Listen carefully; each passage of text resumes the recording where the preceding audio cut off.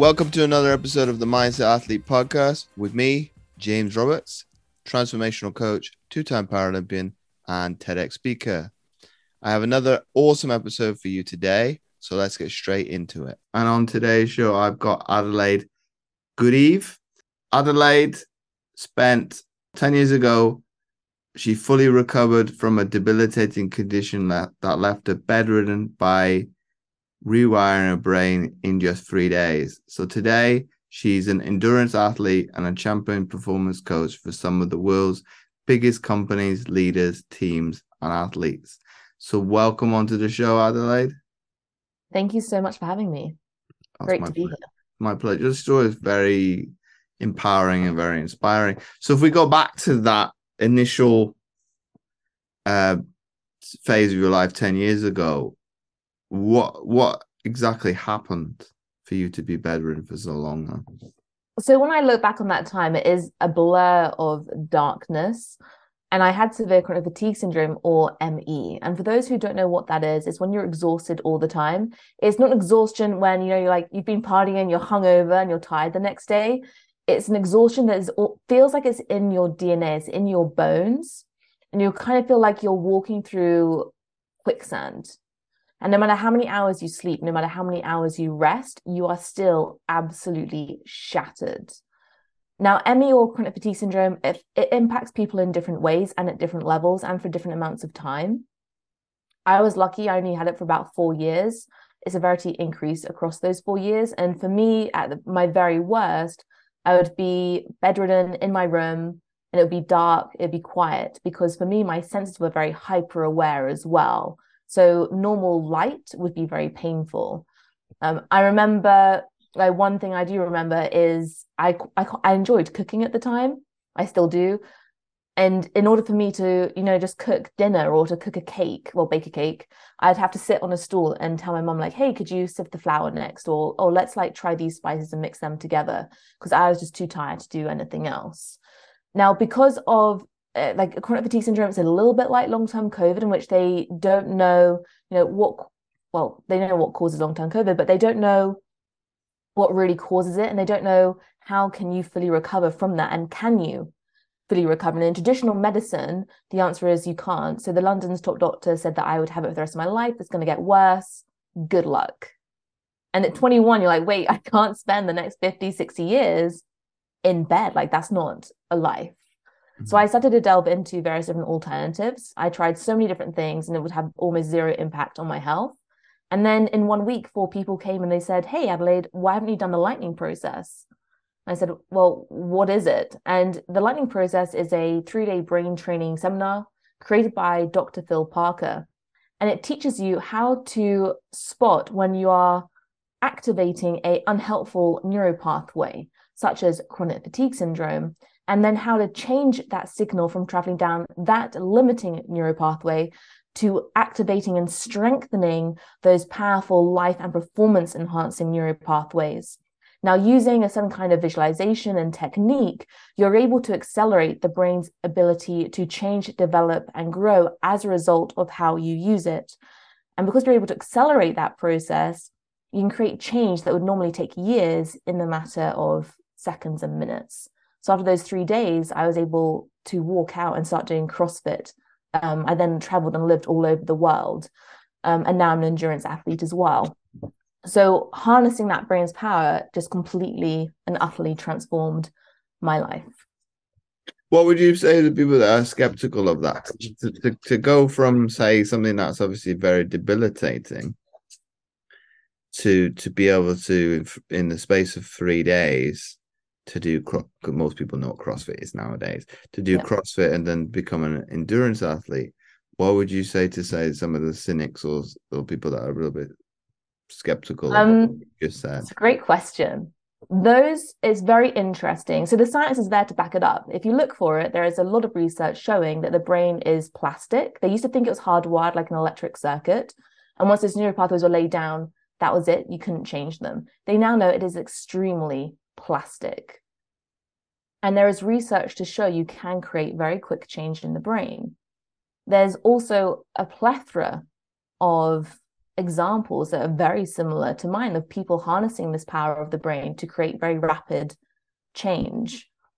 And you can delve into the research, it is there. I often find those who are skeptic, if I have a conversation with them, it's usually finding out, well, what is your map of the world? Where are your beliefs? And would you like to change them? If not, you can kind of talk about this until you're blue in the face. You can show them all of the research. But actually, if someone isn't willing to even open the door a crack into what the possibilities are out there, you can show them the research and it won't really make a difference. So I'm always willing to have conversations with people to be like, hey, this is how the brain works and this is what you can do to create change. Here are some examples and here's where you can go and read about it more. But my job isn't to necessarily change people's beliefs around how the brain works. I educate, but it's neuroplasticity at the end of it yeah. we're talking about. And obviously, I wouldn't say I was skeptical. I would probably look at it as, see, I've done my homework and read your story. So it's to go from what is a debilitating illness to be able to do CrossFit, which is probably one of the demanding sports that's ever known to man at this present day, and also to do endurance sports.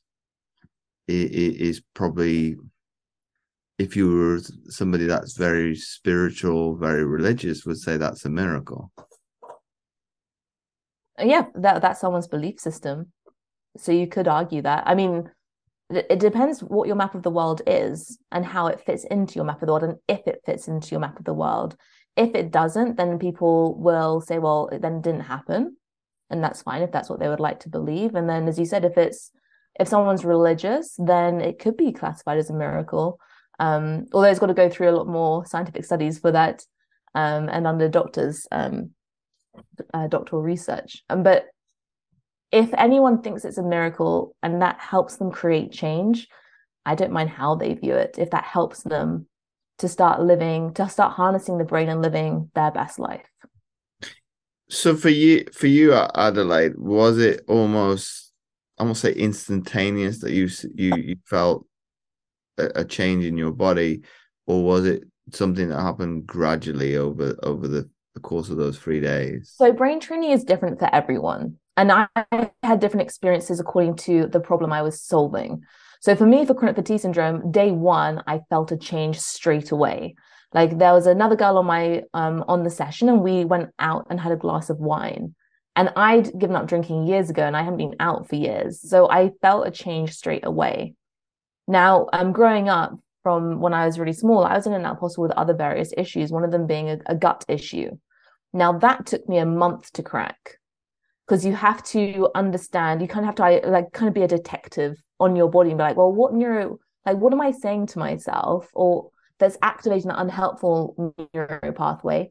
And what's the result that I really want? What does that look like? What does that feel like? So you kind of have to be a detective. And that took me a month to crack. But for me, the chronic fatigue syndrome, instantaneous. For others, it can take a bit longer. It just depends. But your brain's a muscle. You need to get the reps in with understanding, how can I best activate those neural pathways for lasting transformation? So for the individual being concerned, would environmental factors play a part in obviously how quickly you can be able to implement that? And what I mean by, for people listening for this, be it that I would assume you come from I would say well-to-do family, but you said South London, but that's me making an assumption.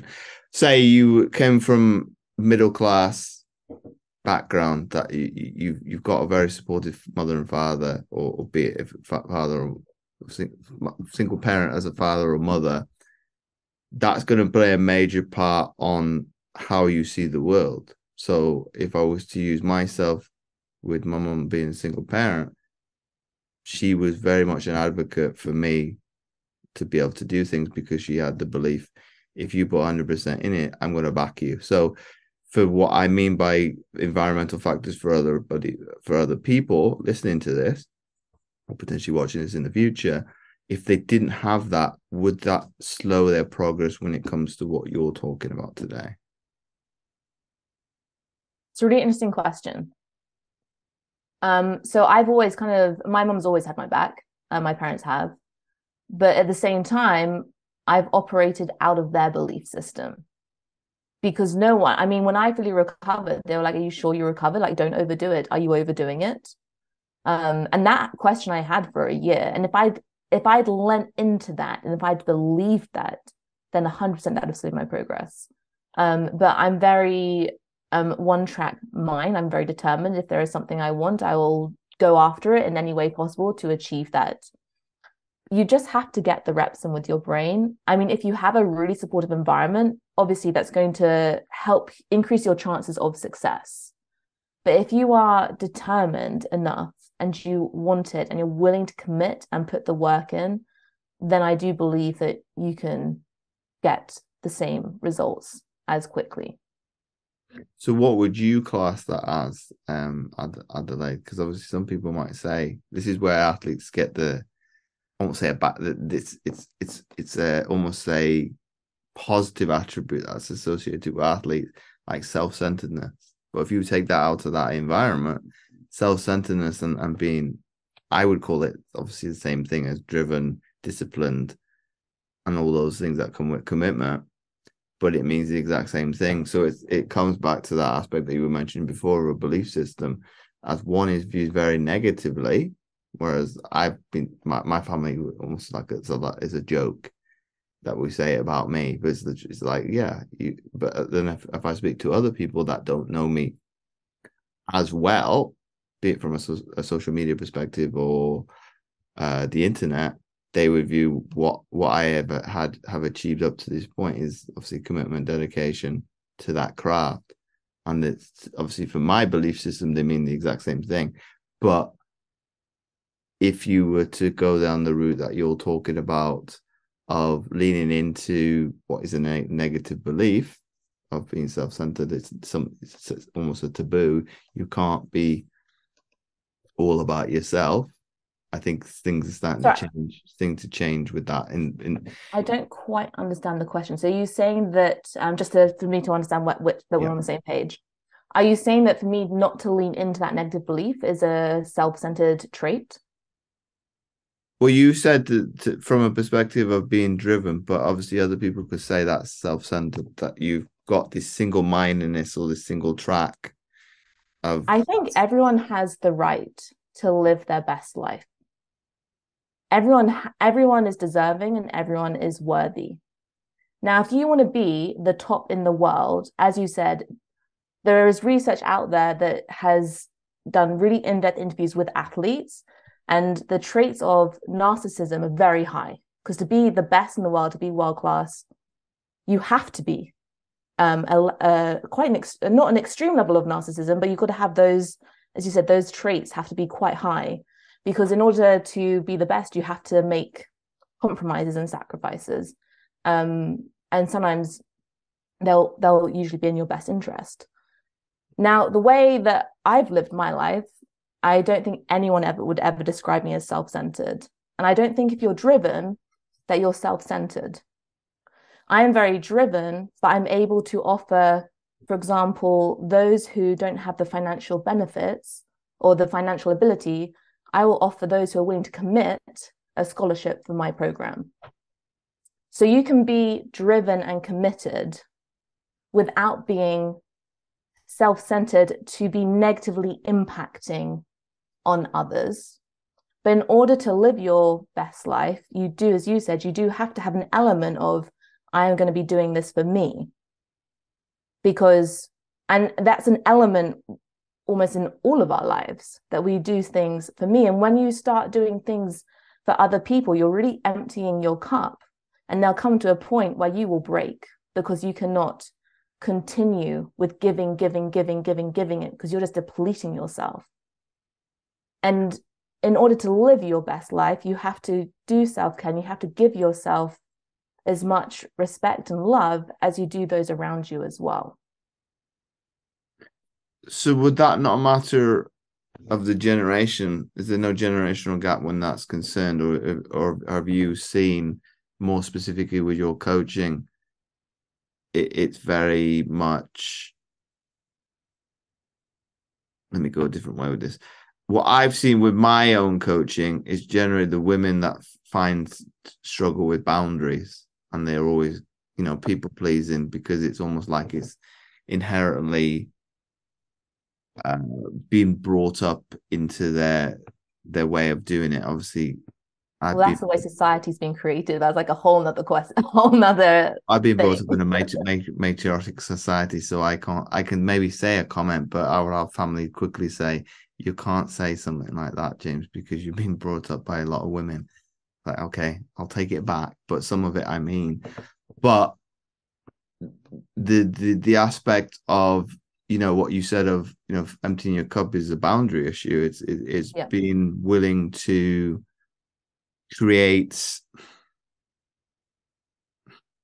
You're not trying to hurt people by saying no and creating these boundaries. Is almost it's another coach I know that put it on their Facebook story. It should be called self-preservation, not self-love.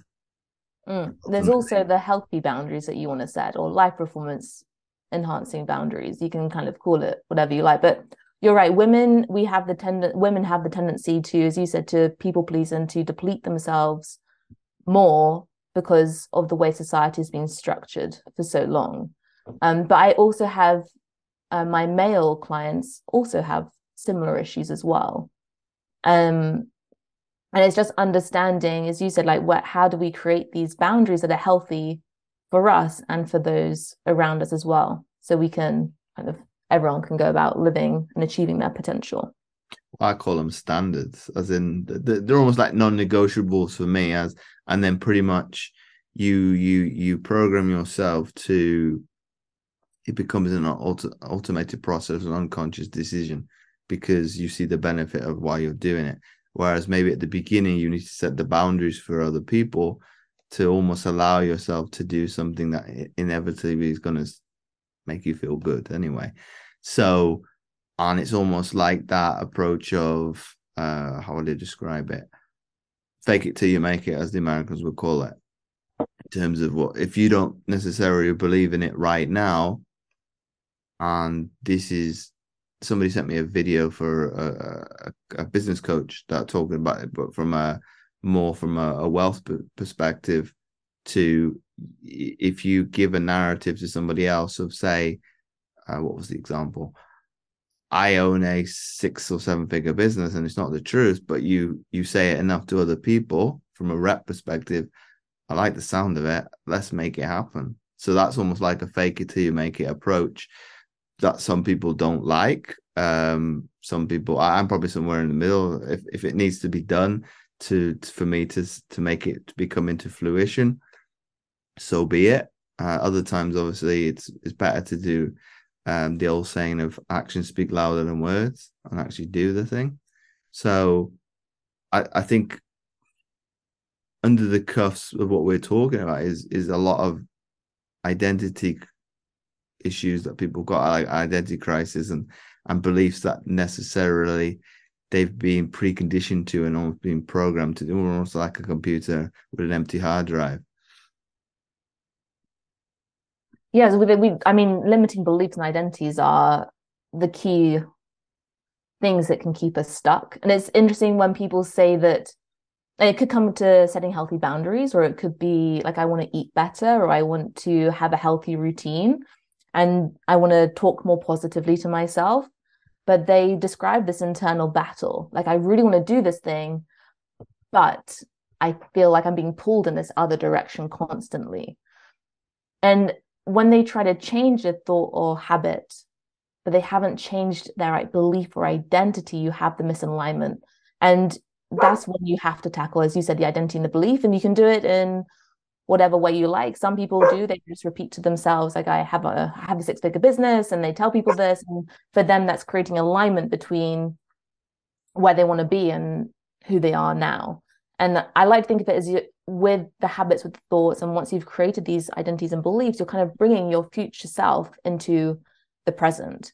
So if you want a six-figure business, which is some people's goals, then it's thinking, well, if I had a six-figure business, what beliefs would I have? What identities would I have? What habits, what thoughts would I be thinking and doing? And then you can bring that into your present world. And then you're kind of nudging yourself continuously in the right direction and increasing your chances of that success.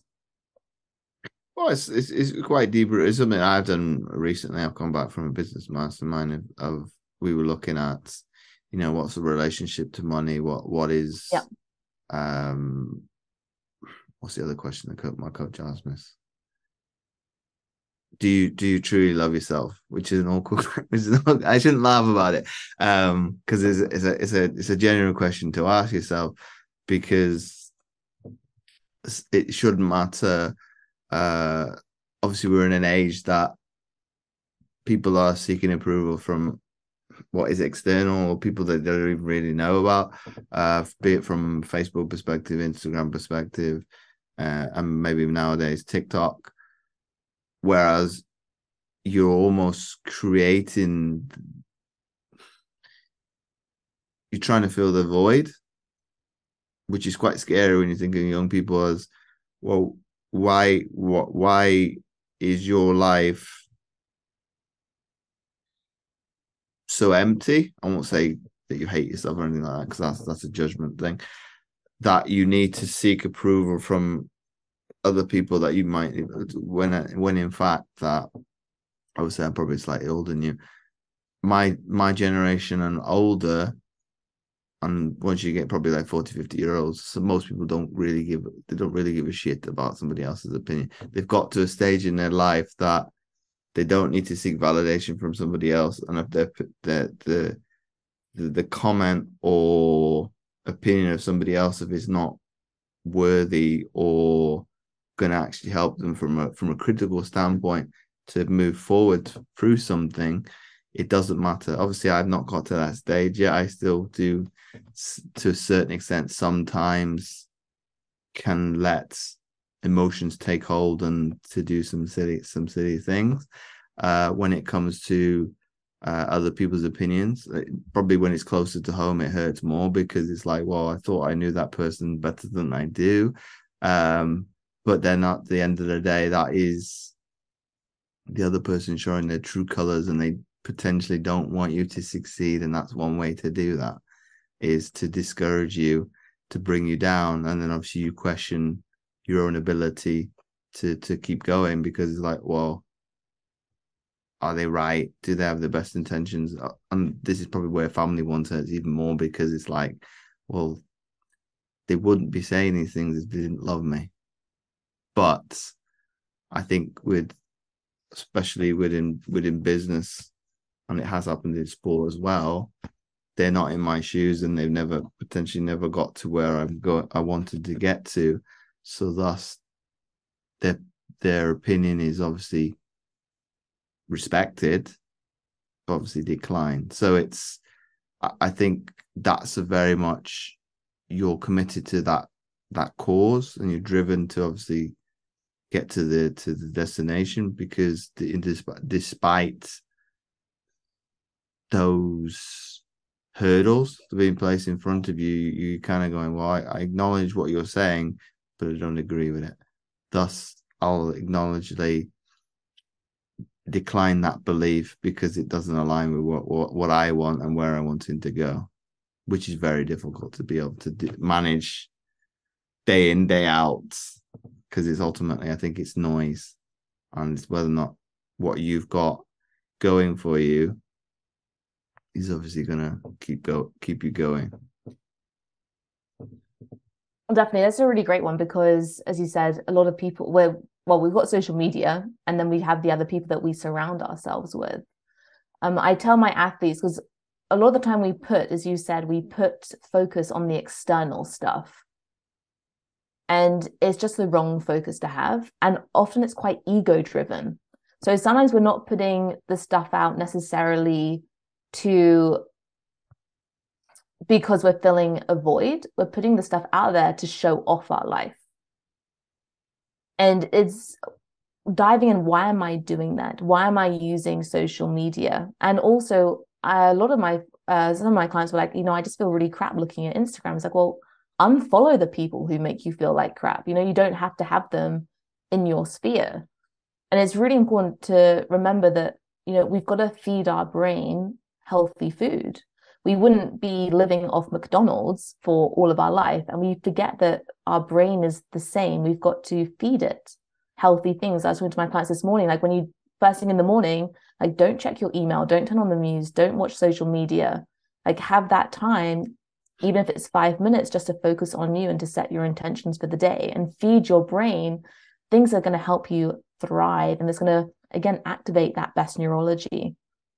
When it comes to dealing with those who have differing opinions on how we should live our life, there is like the more extreme you can go down is actually, do you want that person still in your life? And sometimes the answer is no, which can be very difficult to then deal with. The other one is to know that they have their own, as I said, everyone has their own map of the world. And if someone's saying like, oh, you can't do that, you can't achieve this, often actually they're not necessarily talking to you, but they're voicing their own limitations. And it's really interesting once you start hearing people talk and the language they use, you can very quickly gauge their view of the world and what belief system they're operating in. And often if they don't understand something, especially if someone is going for a more alternative life, or if you're an entrepreneur, if you're going after these grand sporting goals, like you have the Norwegians in triathlon who are an absolute powerhouse and achieving things never achieved in the sport before. And at the beginning, they have the doubters as well. Like you can't achieve Ironman World Championship and World Triathlon Series Championship and Olympic gold medal. Like that's insane. You can't go after all three things. And he won all three.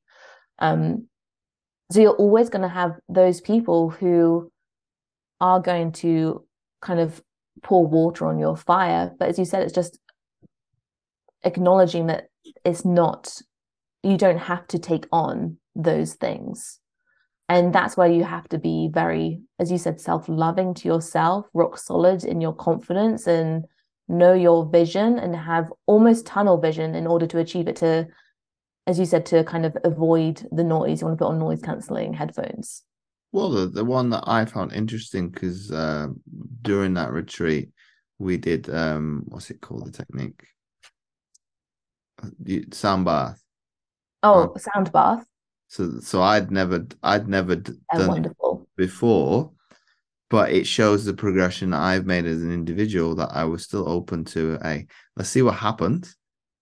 You maybe rewind 5 years ago, it'd be this is a bunch of woo woo here. There's no way that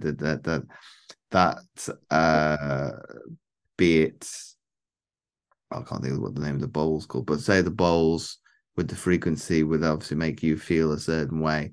And I think our coach was explaining before the gentleman did it is the state that I'll call it a session, not really the right word for it. It puts you into the state of theta, and it's almost like going back to a childhood where between it's the age of 0 to 7, we don't know the difference between what's real and what's real, but what is our dream. So you could almost blame schooling to a certain extent, because obviously 2 of those years and 3 in the UK, you're being almost conditioned to what the teacher's ideology or thought process is, because you're very much coming in tune to, I'll use the British system because it's a bit easier to be able to back this up. It's all about results. You're preparing for, well, if I use my mother's era, it's probably easy, 11 plus. It's all about getting to the next stage. It's like you're 11 years old. What difference did it make? Whereas if you look at, say, the rest of Europe and the US to a certain extent, it's all about 18 years old and finishing school, and that's it. You work up to that fight to finishing school. And if you want to go beyond that, obviously that's up to you. So what I found interesting is being able to tap into that higher state to a certain extent. And I won't bore people too much because it's quite interesting to kind of go through those phases. But it was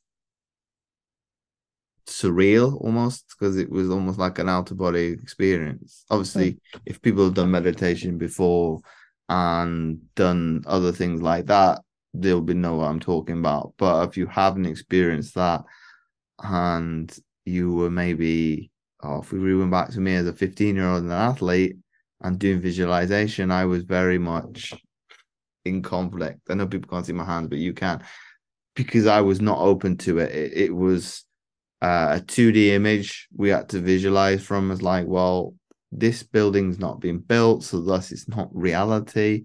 What was going through my mind at that stage, I don't know. I've probably been a rebellious teenager, and I fell asleep. But obviously, that's the extreme, the other way of you. If you get relaxed so much, because you're not consciously aware of what you're trying to focus on. Thus, most people would fall asleep. Whereas with sunbathing, you naturally would go into that state of theta, and then if you can get really relaxed, you will fall asleep because you're going into the delta frequency. So, but that's something that I've been willing to do, say, in the last 5 years, to do something that is more of an Eastern approach of looking at what's it called? I can't remember what it's called. The beats. I can't remember. So do as in a frequency, there's come two different frequencies, they cross over. So one ear hears one and the other. And then willing to do meditation, willing to do. I got very good at visualization that later in my sporting career, because I was probably willing to do it and I saw that it worked. It's like, well, and then from a sporting perspective, to be able to be on the precipice, to be able to do every scenario you can think of, and if it was to occur, you've already experienced it and you know how to react, as opposed to most people, if something bad happens, they almost react to it. It's not very reactive, as opposed to be pragmatic and proactive with it. So the sunbathing with me has got me to kind of go, well, there's certain techniques within meditation that work better, and there's certain ones that don't do as well. So for me going forward is like, well, if I won't say heaven forbid, if something's going badly, you can revert back to that, because you know it will obviously lower your arousal levels from a stress perspective, because we are in beta most of the time, which is quite funny when you think of software as being used that term to be as in to do a better program, and it's not. I can revert back to that to be able to almost find a baseline and then take emotion out of it. So for me, gosh, the change that I've made in 20 years, we're talking about 20 years, but obviously it's more progressive than that. It's obviously, I'm not the same person when I retired from sport, and I'm not the same person as I was at 15. Obviously, I've got more mature, I would expect, but I'm more open to alternative opinions, different ways of thinking. Maybe in some scenarios I'll take on board somebody else's thing, because it's like, well, what they believe in is maybe going to serve me more than how I think right now going forward. I really like sunbathing. I meditate every day. I think it's absolutely one of the best things you can do, because we often get stuck in the sympathetic nervous system, so the fight or flight response. And if we get stuck in that, then it leads to so many different chronic health issues and burnout and various other complications. And you kind of then are naturally more negative. You have a failure focused mindset. Whereas if you can use meditation, if you can use visualization, if you can use sound bathing, or any other kind of spiritual practice that helps you to turn on your parasympathetic nervous system, the rest and digest, then that is going to be really amazing. And as you said, when you then get into more challenging situations, if you're used to doing a breath practice, you'll be able to stay more grounded more easily. You'll be able to have a more calm and relaxed response to something. Mental rehearsal for athletes, visualization is so important because it's quite interesting because you said that when you're younger, the brain doesn't understand between what's real and what's your dream. But actually, the brain doesn't understand between what's real and what's imaginary, full stop. And so when we're daydreaming, we're almost creating memories, which is how you're also able to use mental rehearsal to prepare yourself and prime your brain and program it to respond in a certain way. Because when you do it in a very purposeful, deliberate way, you're able to almost remove one blueprint that's not really serving you and install a new one. Which is then when athletes use it and they come up to, I mean, Michael Phelps visualized for 2 hours a day. So then when he came up to situations, he knew exactly how it was going to go. So he'd primed his brain and really activated and strengthened that neurology. And so it's really important when we're daydreaming, when we're visualizing, to use all the important and positive language and thoughts and beliefs and identities associated with that, because that is kind of telling your brain that this is going to become our reality, or this could be our reality. And often when we are stressed, we are just thinking about that, and like we have a video going around in our mind about how the situation is so stressful and anxiety, and it's not even happened yet most of the time, and we blow it way out of proportion. So it's really important to then, when you have a practice like visualization, meditation, you can then bring yourself back to your breath, step into a more calm and relaxed state. And it's interesting with sound bathing. I've done it for years now in various different ways. But when you said that you can go back to that time between 0 and 7, and with a lot of my clients, that's when you have, as you said, you have these limited role models around you, and they have their own beliefs and identities and the way they do things, and we absorb that.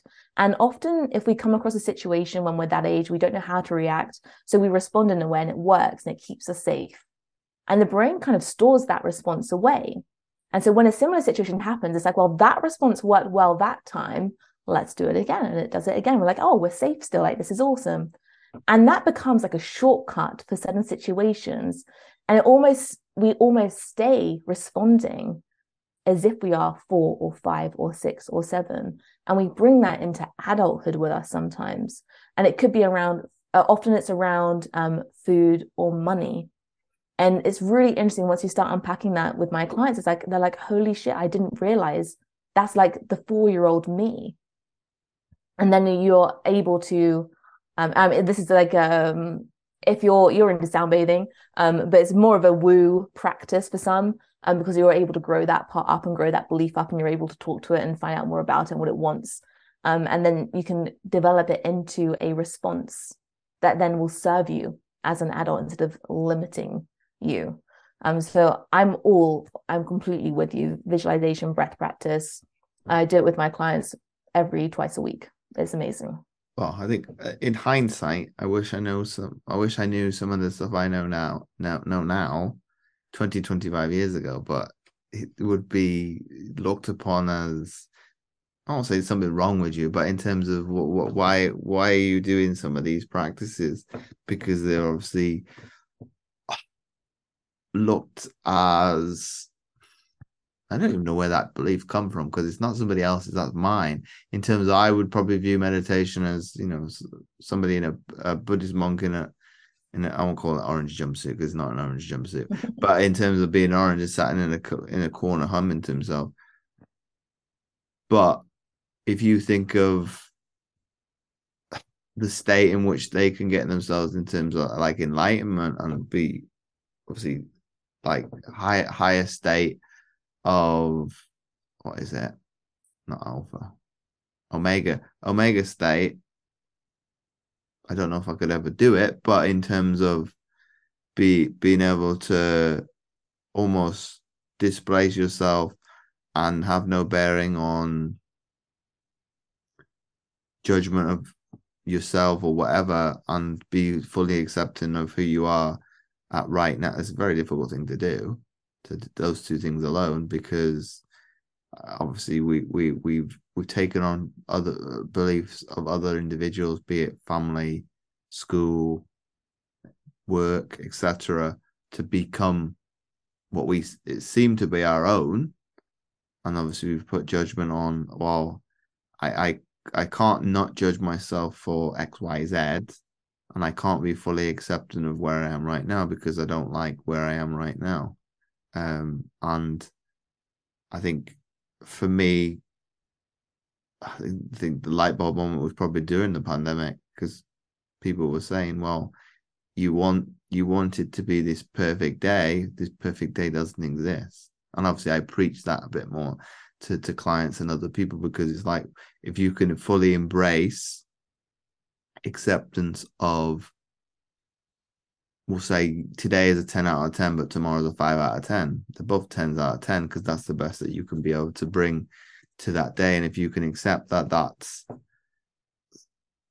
quantitative measurement doesn't matter. I think for me, it doesn't matter whatsoever because if it's a 5, I'll do things differently to show up the best that I can at a 5 out of 10. So for me, okay, it's taken probably a year and a half, 2 years to do that, but I've got the openness to be accepting that, hey, I can change. I'm willing to change. There's maybe some things that I don't quite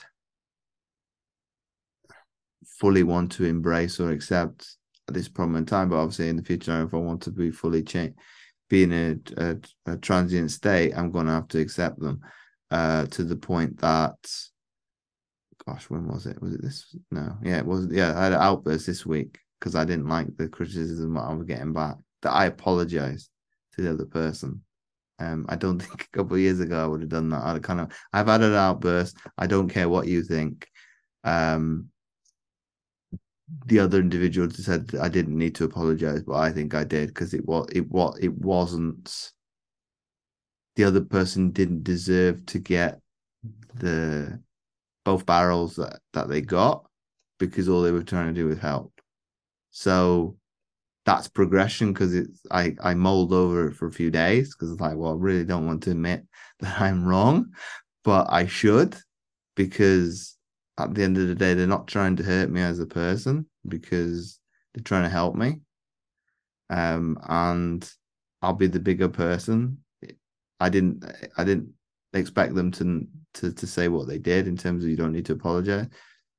But I to really let go of that situation, I needed to apologize. I think more so for myself to kind of go that response you did is probably what you're talking about, Adelaide, of reverting back to tantrum behavior as a child.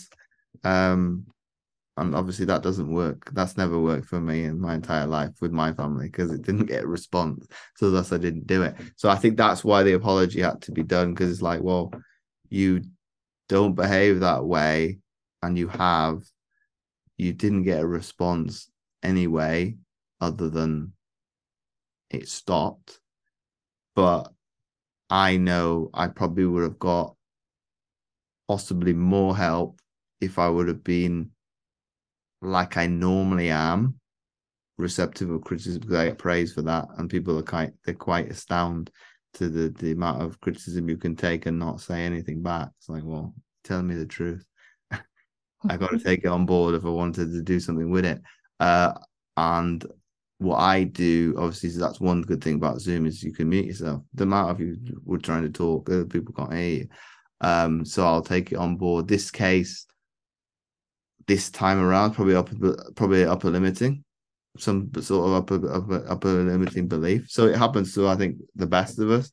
That element of, you could call it self-doubt, or there's some sort of barrier that to get to the next level of comprehension, the next level of business, or whatever level you want to get to. There's going to be some sort of schedule, some sort of hurdle or barrier that somebody else will put in the way or you'll put in place just so you can seek solace and comfort back to where it's easy and convenient. So I thought I'd share that. No, it's really important because we have to be able, because we have to be our own detectives as well and our own coaches, and to identify an unhelpful pattern. Like you did, like it's like I reacted. He's like, you reacted and you responded to a situation. It's like, actually, A, that's not who I want to be anymore. That's not who I am. B, that's really interesting. That's an old pattern I want to break. And then it's figuring out, as you did, well, how do I break that pattern and how do I step into my higher self? And it's just figuring out, well, what is that for me? And for you, that was apologizing, which is incredible. And it's amazing. We should be celebrating these small wins as well, which we rarely do. But I actually had a client message me today and be like, oh, I just like this thing happened and I've been reacting in my old way and I'm defaulting. But actually, I realized today is a new day and I can start again. And it's so amazing because now through we've been doing a program. I'm on like a champion performance reprogramming journey with them. This is our 5th week. But 5 weeks ago, she wasn't able to identify what are the unhelpful and limiting patterns. And now it's like I can see them, I get it, I can emotionally process them in a healthy way. And that could be crying, which is a healthy thing to do, which is almost tabooed still, but it was an incredible process for the body to release and let go of unhelpful things. And then to be like, okay, well, what do I need to do now to get myself back on track, to be in alignment with who I want to be and with who I am? And if we can start recognizing these patterns and start to understand what would I love to do instead, what do I want to let go, then you are continuously going to take yourself to the next level. You'll like this one in Adelaide. This film that family were watching. I don't know what the name of the movie is called, but it was set in Canada, but it's Italian. So they said obviously crying is to wash the soul. So I think I love that. So and you would probably typically think of the Italians, the Spanish, the Greeks. Southern Europeans is very emotional characters, obviously one extreme or one or the other. You and I both being from the British Isles, it's almost the synonymous of the British stiff upper lip. You're almost conditioned of. That's probably where the stubbornness it comes from my family is that more you just grin and bear and you get on with it, and it's like, well, that's not helpful really, because if you're saying that people need to, I say worst case scenario, not grieve, to not deal with trauma, and almost to let it circumvent and to be able to and this is something that I not necessarily do with grieving, but in my athletic career, I would almost like sweep it under the rug. It's like, oh, it's no big deal. I'll deal with it when I retire, whenever that may be, 5 years from now, 10 years from now, or so on. To the point that, and I don't mind sharing this with the audience, I had a breakdown 5 years ago, and obviously I was working in high school, in secondary school at the time. I blame the job, but I think that was the final straw. It pushed me over the edge. But obviously, me sweeping things that were, God, they probably might have been like minor. I wouldn't say very major things. But I dealt with them at the time, they'd probably be insignificant, and they'd been they've been awkward and maybe a little bit of a nuisance, or to a certain extent, adversity to face. But they wouldn't have been the magnitude that I left them to. That was pretty much everything. You open up a cupboard and everything comes out, to pretty much hit me like a ton of bricks. To the point that I had to go to counselling, I had to go to things to rebuild up. So to the point that, okay, the counsellor I did see is like, well, do you want to work towards going back to do that job, or do you want to work towards doing something else? Well, I don't plan on going back to this because I don't necessarily enjoy it. It was all right. It served me from a coaching perspective. It was useful, but obviously I wanted to go back to coaching, and I if I do something wrong, obviously I should get the criticism and things like that. I don't deserve to be verbally abused every single day, Monday to Friday, and then obviously utilizing other things to then be an escape from that reality, just to be able to save face and find a balance. So what I wanted to share from that is, obviously, I don't know why people wait to hit rock bottom. Obviously, some people's rock bottom is a lot less grievous than others. Obviously, for me, I hit rock bottom, and it wasn't. I shouldn't laugh about this. There was no going any lower because it was like, well, it was affecting other people, and I went, no, this is unacceptable. To almost like it was an awakening as, hey, you're quite happy to not do certain things. Of I didn't groom, I didn't. Obviously, people can't see me now. I'm well shit. I my appearance is more important to me. I don't care what other people. If you like how I dress or how my appearance is, that's wonderful. But I do it for myself because it's almost like the standard that I set for myself. And if I fall short of that, okay, I need to still work some, because obviously that the language that I'll use towards myself will be probably very negative, because it's like, well, you're not doing this, and this. Why not?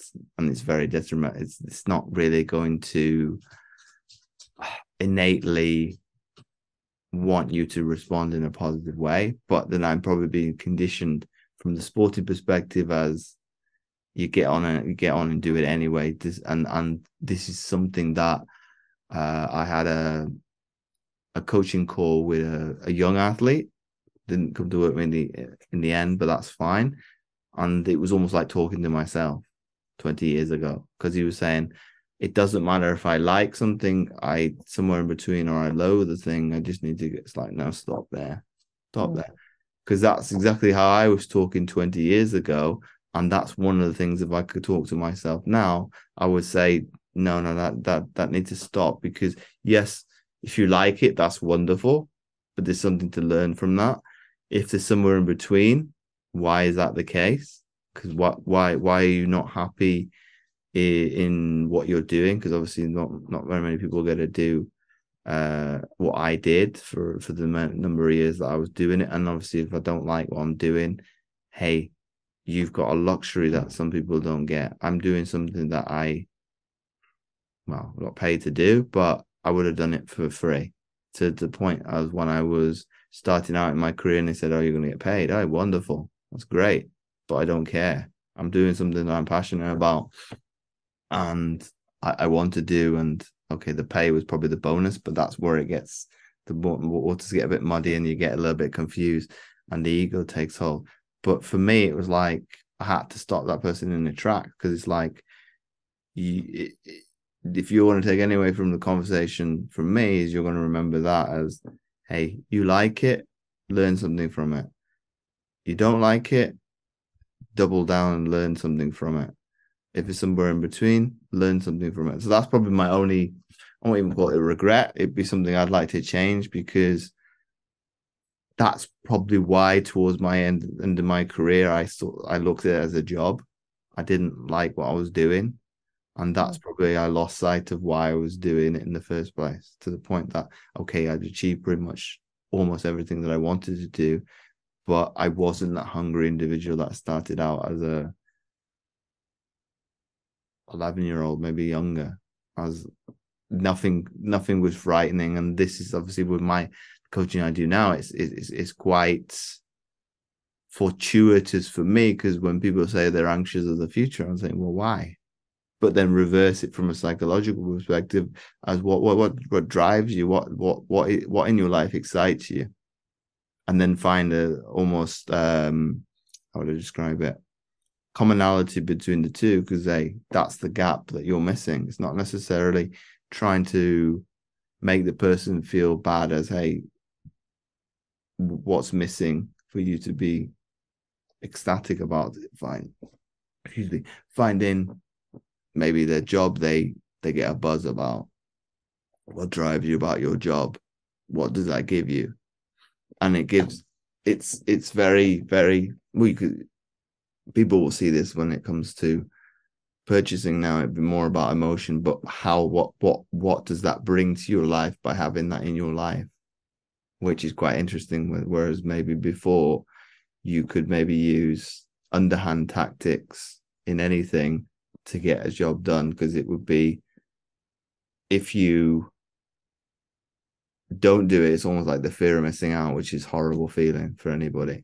There's that fear of missing because you don't want to be that individual on the outside looking in. Because like, well, this makes me feel like crap. I must do this. Whereas what I educate people on is, hey, it doesn't matter what I want. My wants don't outweigh your needs. Because if you want to get healthier, improve your mindset, that's going to take hard work. See, hard work doesn't sell. People don't want to hear that. It's like, I don't want it difficult. Done enough of that in school. So obviously for you and I's job is obviously short term. It's financial reward, but to see somebody grow and to get the desired result that they want, obviously some people have obviously poo-pooed that for me and said, oh, what you did in sport was more inspirational than what you do now. I was like, I don't agree. This puts a rocket on my ass probably every single day. Or if I don't show up, I feel really, really guilty and kind of go, that can't happen again.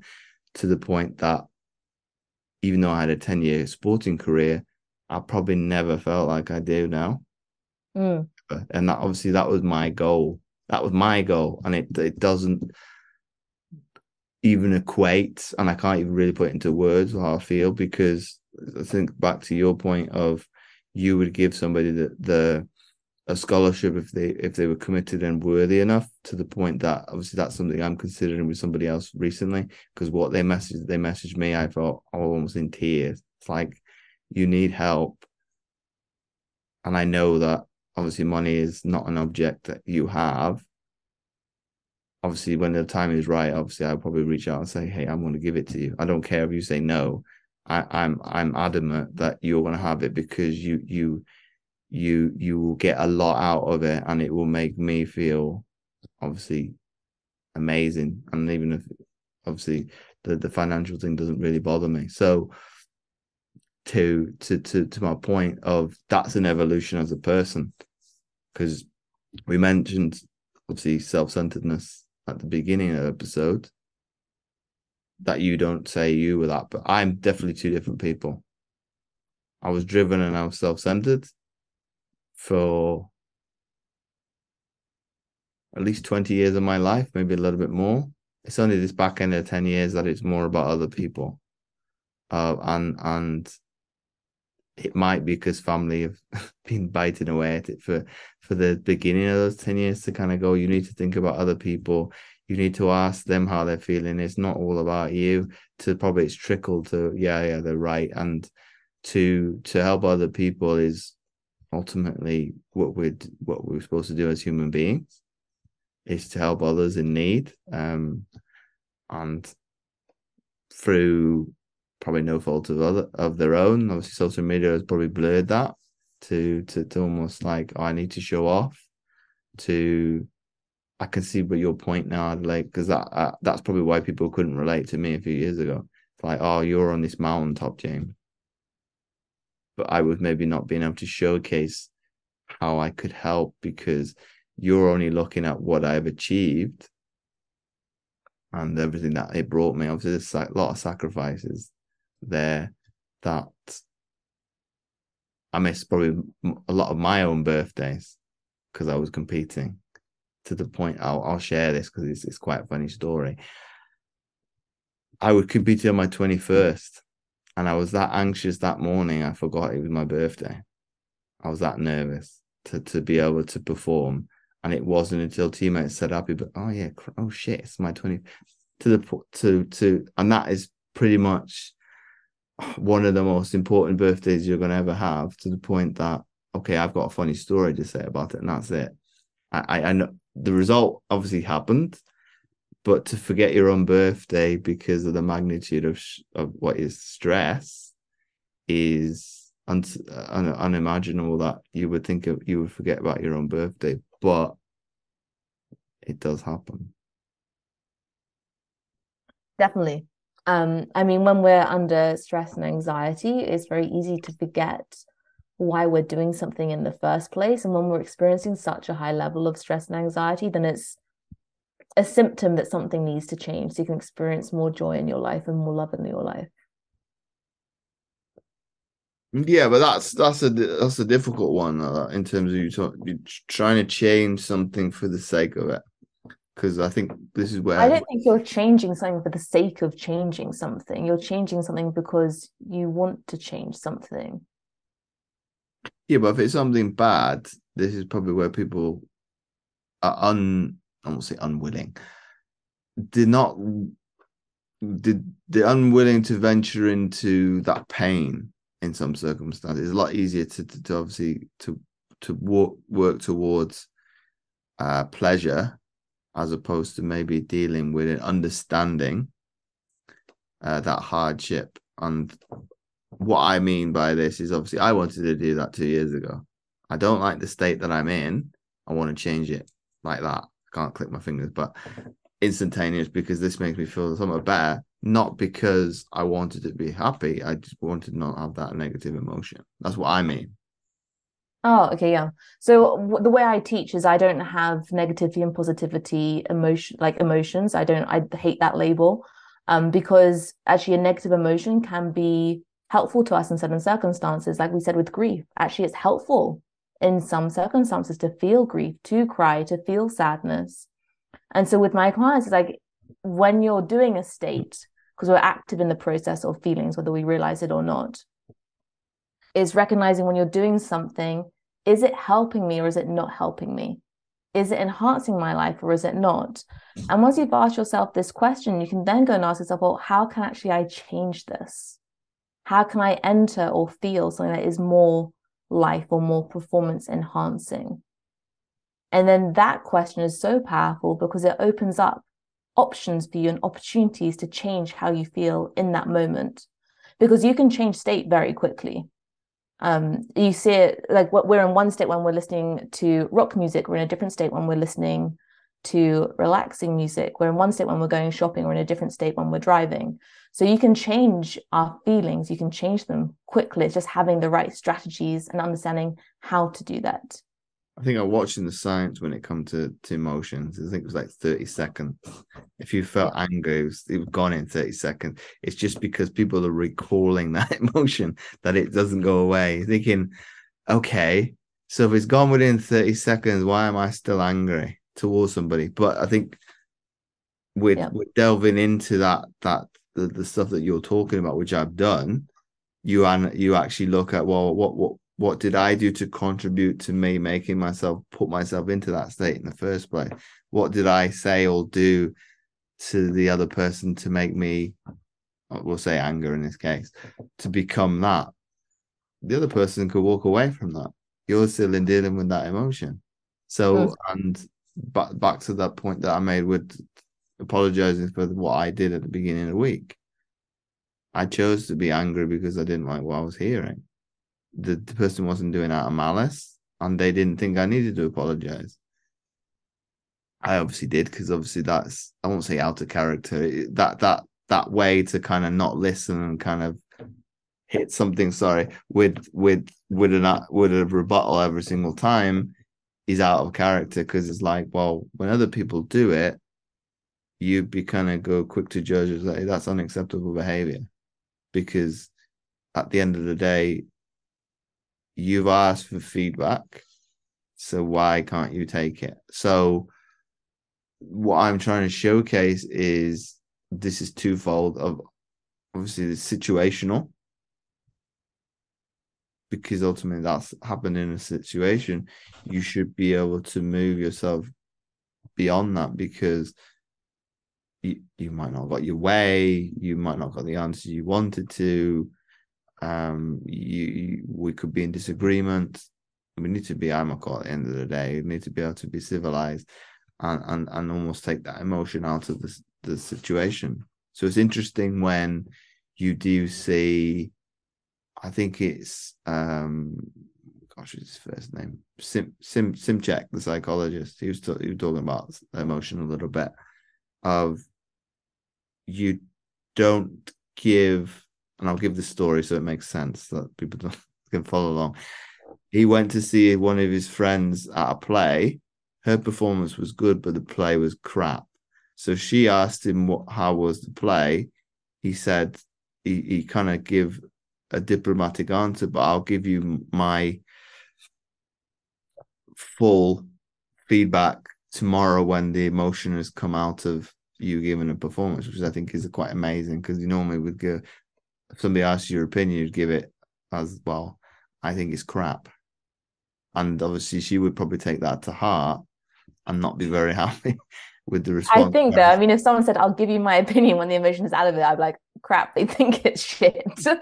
I probably I'm not worded it very well, but as if you probably go find it on the internet Yeah. of I think he gave it like a very diplomatic answer the night of the performance, and then gave his real opinion the following day once her emotion and the adrenaline had come out of the situation, and then the person is receptive to the feedback because the logic is involved as okay, your performance was, I think it was great, but the play was garbage. If you weren't in it, I wouldn't have gone and seen it. Mm. That's I think you have to know the kind of person you're talking to, though, as well, and be aware of, can that person, like, is it going to positively enhance, is it going to positively enhance the situation or their life? And sometimes it's worth just lying, to be honest. Especially if the person comes, some people will ask your opinion, but they actually necessarily don't want, they want to hear certain things. So definitely, I mean, I change my response, my communication according to the people I'm talking to ensure that, you're kind of influencing the situation to be as best as possible for that well, person, for that's you. picking up on body language. That's the skill in itself. That in terms of tonality, the way that okay, we're both of us are sitting down, but say if we were standing face to face, how are their hands? Are they open? Are they defensive? This is that stuff is quite fascinating to me in terms of how could you then transition it to this scenario, because this is more difficult because I can only see half of the person. Can't see what they're doing with their feet, can't see what they're doing with the hands. Obviously there's other cues with people's eyes and things like that, or looking over in the distance and things like that, that you can do. So it is, I think inherently it comes back to obviously what your beliefs are, because obviously most people are conditioned to tell people what they want to hear, not the truth. And I think rightly what you've said, Adelaide, of you might need to mishmash that sometimes to give them a response that's going to help them the best. I've fallen foul of that because I gave somebody a soft approach that didn't work, and I've gone in with both barrels because like, well, that doesn't work. And obviously, I've been nice to you. I'm going to show you the other extreme, and they didn't like that. So to the point that, hey, thanks for your help. I hope you have a wonderful Christmas, and I'll see you in the new year. It's like, okay, maybe what I've said is too extreme for you in that case, but for me, and maybe I should do it in front of a mirror and it's to myself. I need to have said that because that was the conviction the person needed to hear from my point of view. Okay, it didn't help them because obviously they've not done anything with it, but I can feel comfortable now that hey, you can go somewhere along that spectrum and feel comfortable. Whereas maybe in the past, because of some things that I weren't doing, I couldn't be able to kind of go, well, that's an excuse. What's the real reason that you don't want to do it? And I could pretty much stand on both feet and say proudly, hey, I'm doing it despite X, Y, Z. You've got the same things. Why, in your mind, you're not able to do it? Okay, that's sometimes that's not fair, but I think people get what I'm saying. But obviously, I guess maybe I don't like what you said in terms of lying, because then the person might start lying to themselves in terms of their behavior is all right, and it could escalate or get out of control. But obviously, that's very worst situation. I'm saying if you're in a situation, but it depends. So some people aren't open to change. So really, when I say lying, like if your friend is super excited about a play that they are in, and they're like, "Hey, what did you think?" You know, and it's a hobby, for example, or it's their career, and you want them to continue that momentum, you can say, yeah, it was really great. Even if you didn't like it, because maybe it's not your taste or it's not your thing. Because sometimes, even if they heard the truth, you know, they're going to react unhelpfully. It could send them down a downward spiral, or actually it's going to create conflict between you.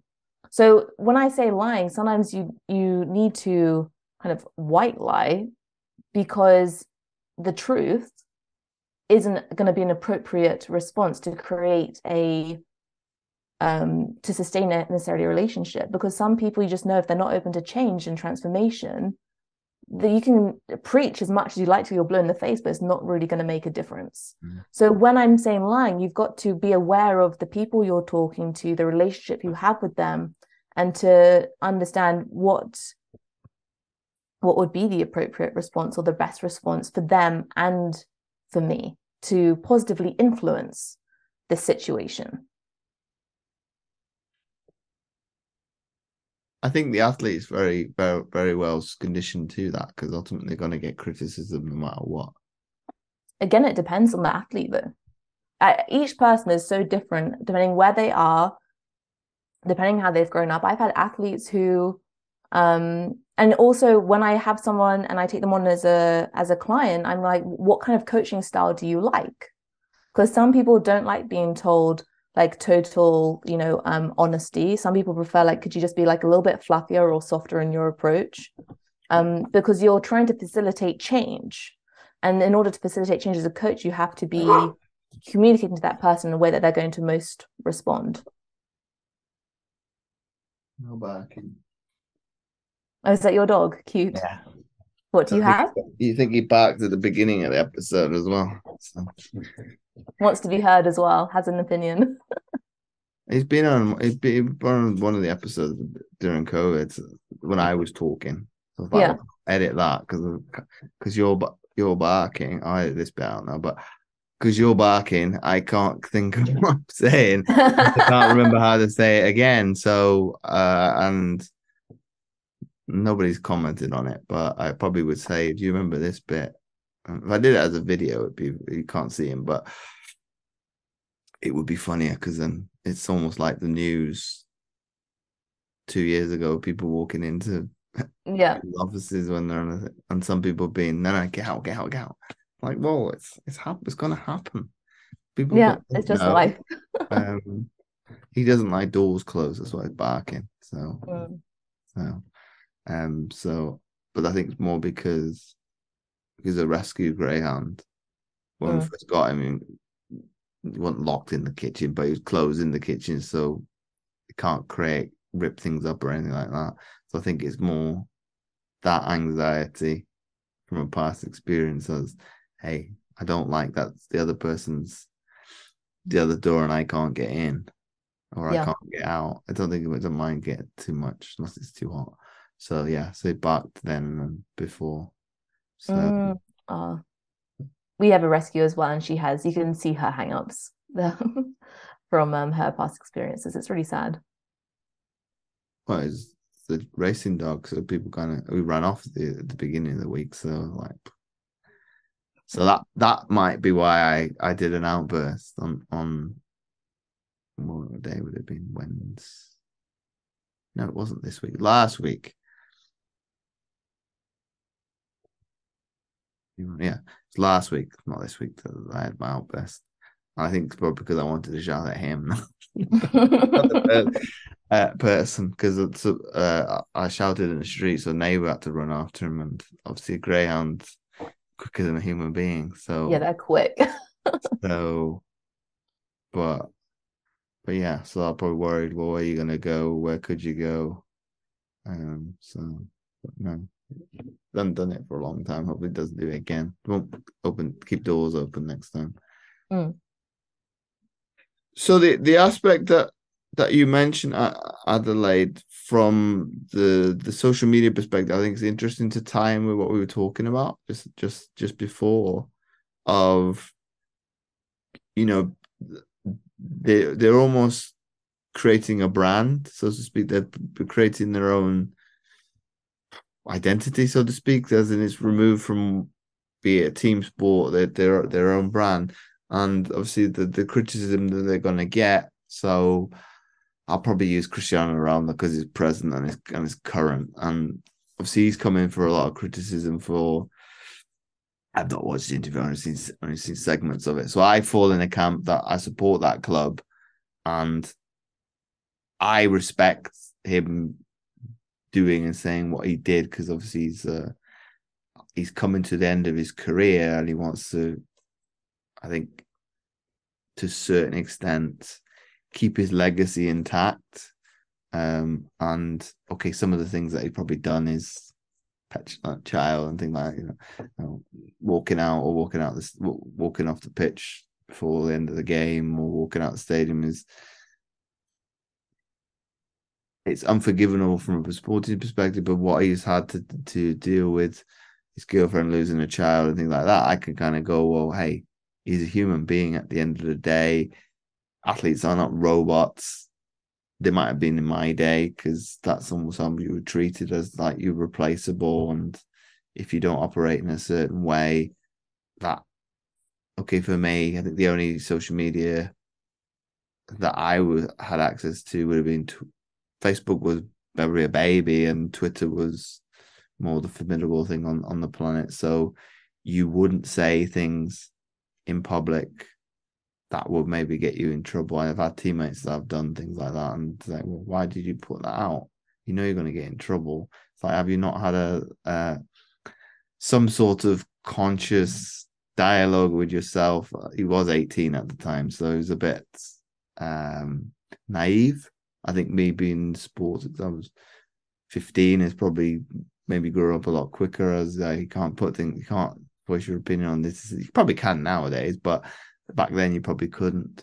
So my point is for you, Adelaide,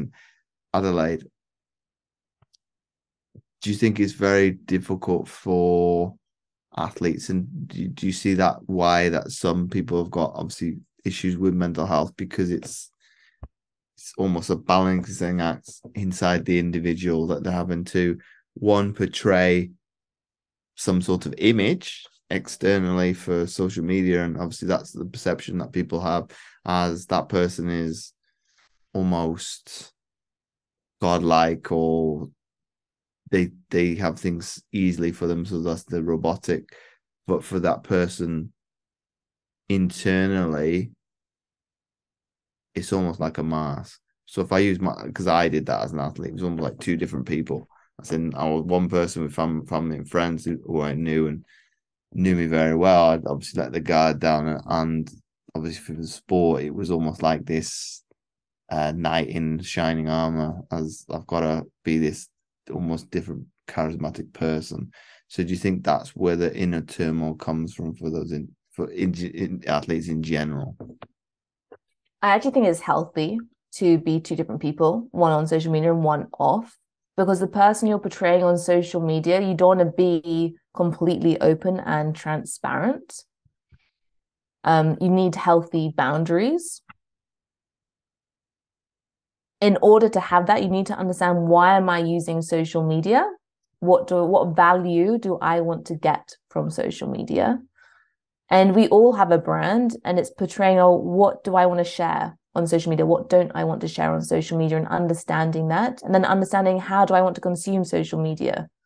Because it is a distractor from our performance as well. So it could be that you just follow maybe 3 or 4 people and you just share your training. Some people love to share more than that. They love to share they go on so many different spectrums.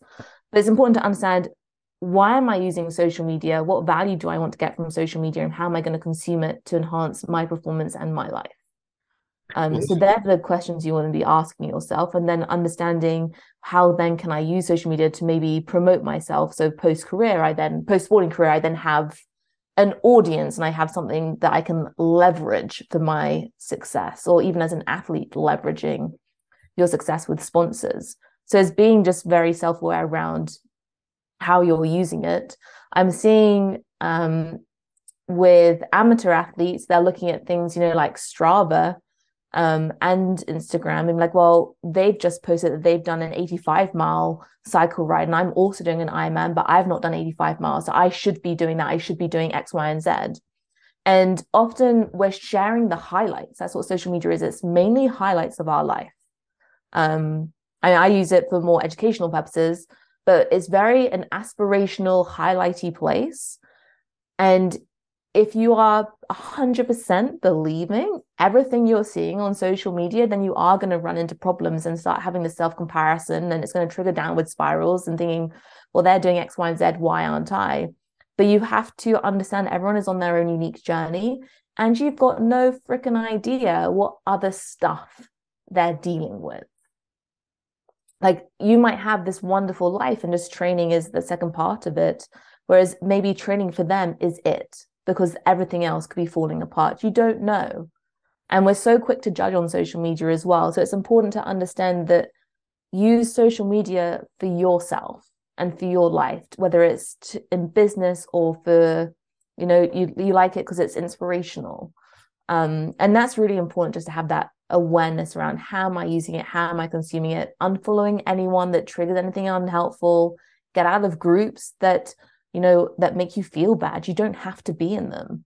And we often feel we have to follow people, we have to be in them. And you don't. You can, again, it's coming back to consuming the healthy stuff for your brain to help you live your best life. This would probably horrify you. This why was it what piece of software is it?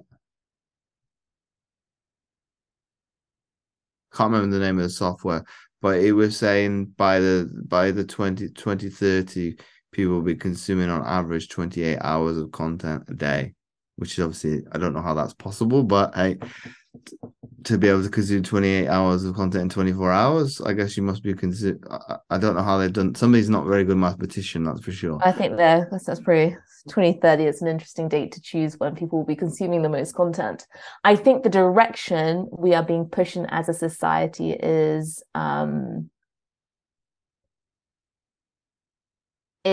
a little bit scary when it comes to consuming content and the amount we're being pushed on. I mean, I can see where Meta is amazing, the metaverse. I love Zwift myself, but do I want to live my entire life online? Is that a healthy thing for all humans to do?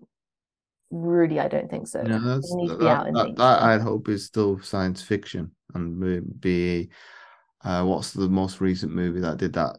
Player One. And I've not seen it, but I mean, you can buy there's an interior design firm now in New York that specifically creates, I'm not interior, the architectural firm that in New York that creates buildings in the metaverse, and people pay millions for it. So it is there and it will be coming. But I think if we as humans can be aware that we need to spend time outside and plug into real life, that's where our happiness and joy is going to be at its highest frequency and energy. That's what we need to do more of. So less social media, which is an amazing thing to use, but we want to be more conscious of how we're spending our time and really think about, is this enhancing my life? What actually would? Maybe it's turning off Netflix and reading a book, or talking to your friend, or going for a walk instead. well, it's probably something that you and I, as youngsters, we were told to go outside, turn that off, go outside. Yeah. Okay, one of my neighbors is I'll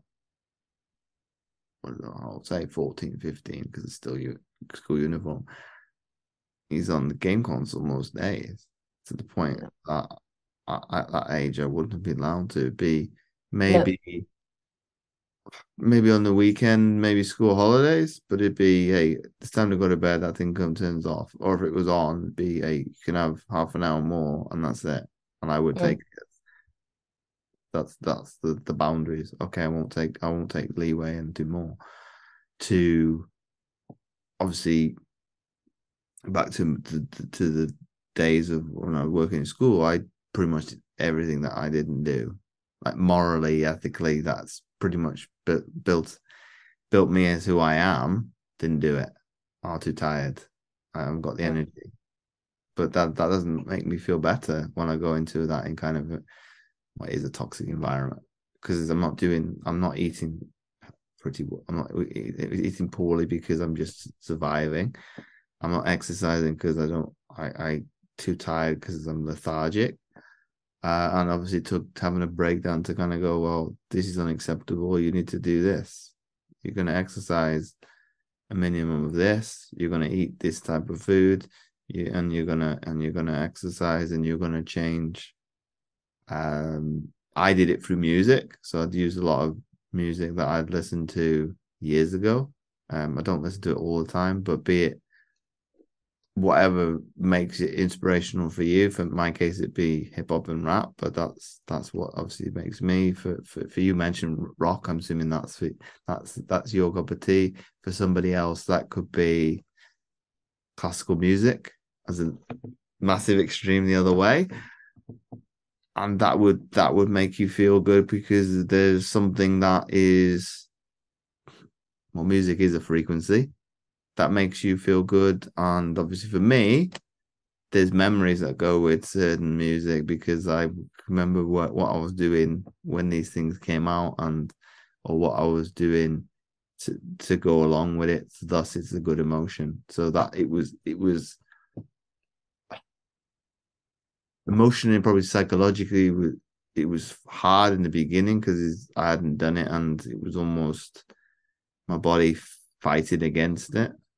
To now, it's like, well, you're going to do meditation, you're going to do binary beats. I couldn't remember what it was. I remember what it is now. Binary beats, music, to then that locks you in from a focus standpoint to do the task. And you obviously mentioned social media. I'm actually not okay. We're on a form of social media because it's Zoom, but Facebook is open in the background. Doesn't bother me. My phone, I don't pick it up. Instagram, I only go on to post, and that's it because it's work related. TikTok's probably my Achilles heel at the moment, so I need to rein some of that in because, well, that's designed to be addictive. It's really interesting. well, it's giving you what you were consuming. So it's interesting because it's giving the stuff that you want to learn, give you more of that. If you want to do the silly dances, they'll give you more of that. So, but then you don't look at YouTube the same way, but that's the same thing because it's Yeah, more. you choose more long form content though. Yeah, but you TikTok's could still. addictive because it's like 3 seconds, 10 seconds, 30 seconds, and that's what the brain that gives you quick hit dopamine. Yeah, but people need to look at that as food would do the same thing. Yeah, it's all consumption. Not good. Uh, News is probably a very, very big one because I don't generally look at positive things when it comes to news. This rarely positive things are reported. So that for me, obviously TikTok, I need to look at it more because it was long term format for YouTube saying most people consume more than they create. Mm.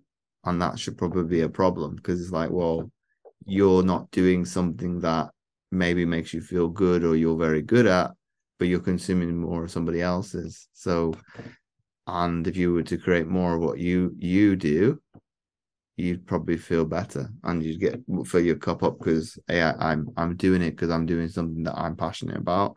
It might help somebody else, and that's a ripple effect. Versus if I consume somebody else's, and this is another comparison as well. You start overthinking it, and you're over intellectual. So you obviously think it's not as good. It needs to be better than it is, and obviously it never gets produced. I'm going to do that as a piece of content because it was a good idea. Because it's like, well, I don't need to overthink it. Just say this isn't it. This is why this is bad, and this is why you should do it. But we've almost created an alternative reality with social media because this expectation of Instagram probably the worst for it, but this facade of perfection, be it beautiful people, good physiques, it's demoralizing for people. But it depends who you're consuming though as well, because the people I consume aren't like that. I asked this of all my guests, or most of my Adelaide, if you had to sit down with any athlete dead or alive, for that matter, who would that be and why? Christian Blumenfeld, because he is an absolute powerhouse, and I'd be fascinated to understand his mindset. And as you were a coach as well, if you got to sit down any coach dead or alive, for that matter, who would that be and why? Dr. Joe Dispenza, because his work is absolutely fascinating. I love everything that he does. His book Supernatural is amazing. His meditations are incredible, and I'd love to learn more about him, his story, and where he thinks the future lies. Okay. And then my final question before we wrap up the episode, if you had to summarize into one sentence what we've talked about for people to take away, what would that be? Know that you have the power to influence your life in the direction you'd love to go in. Okay. So Adelaide, once again, thanks again for coming on the Mindset Athlete podcast. Thank you so much for having me. It's been really fun. It's been my pleasure. Thanks again for tuning in, and I hope you enjoyed this episode and got loads from it. Anything that was included and discussed will be available in the show notes below. And I would love to hear from you. Come and connect and ask your questions. I've been James Roberts from jamesowenroberts.com. Remember this quote by Chris Harth.